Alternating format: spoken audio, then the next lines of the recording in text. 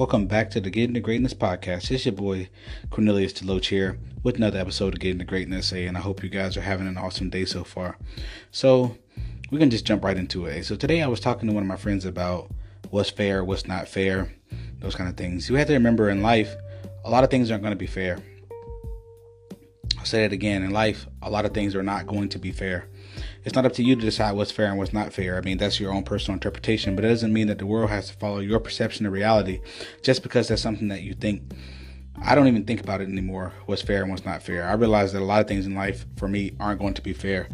I'm not going to blame anyone else for those mishaps or whatnot. It is what it is. And now that I understand that, I can take complete ownership of what I feel like is my life and how I control it.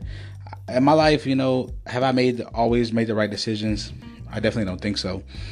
A lot of times we have moments in our lives where we would like to do things better or could have done things better.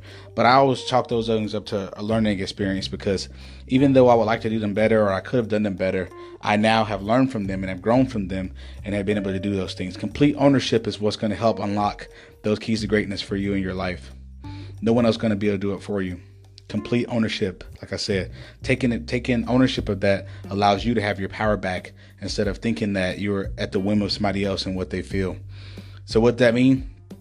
What does complete ownership look like when it comes to taking ownership of your own life?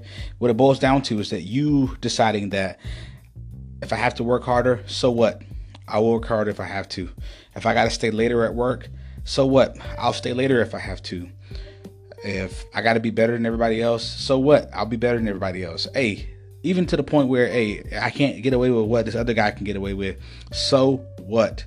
Complete ownership, like I said, means that you are taking responsibility for what you need to do and doing what you need to do, regardless of the situation in which you find yourself, because no one's going to do it for you. No one's going to take it easy on you.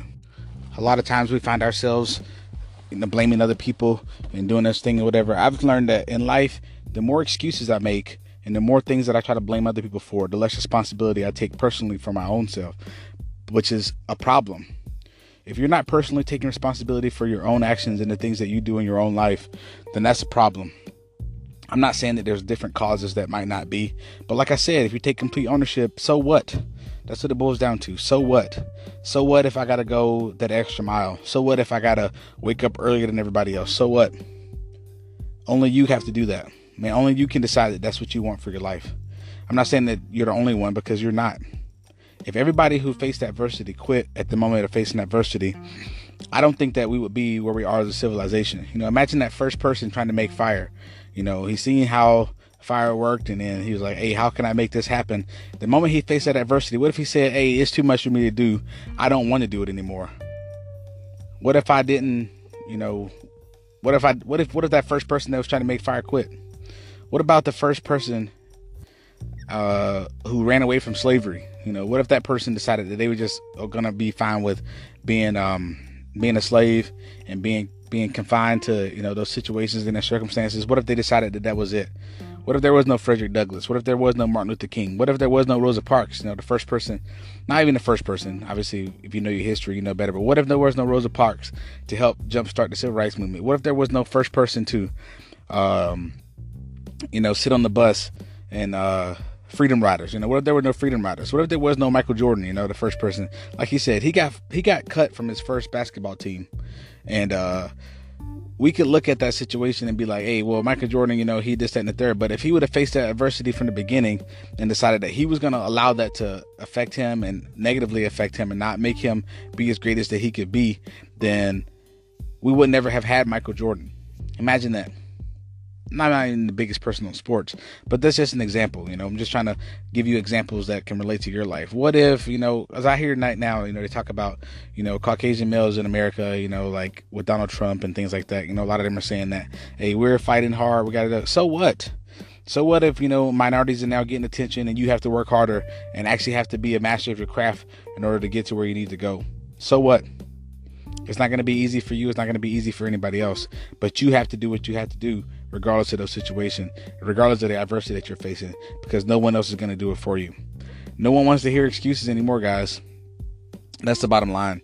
I know for myself, I've learned to stop making excuses and just take complete ownership of myself. There's a lot of times when I'm lazy, when I don't do the things that I'm supposed to do, and even still, I have problems with that. I fight it. I try to interject mediocrity at all costs, or at every chance that I recognize it and I see it. But that doesn't necessarily mean that I'm always going to be successful. Bottom line, guys, take complete ownership of your life. Take complete ownership of your destiny. Take complete ownership of the past. Don't dwell there. Just remember what happened from those things, learn from them, but don't dwell in those things, because there's nothing you can do about it to change. All you can influence is the things that are to come and today. Maximize today. Every day, do something to make yourself better, guys. If you can help others in the process, do it as well. Till next time, guys, get to greatness. Peace.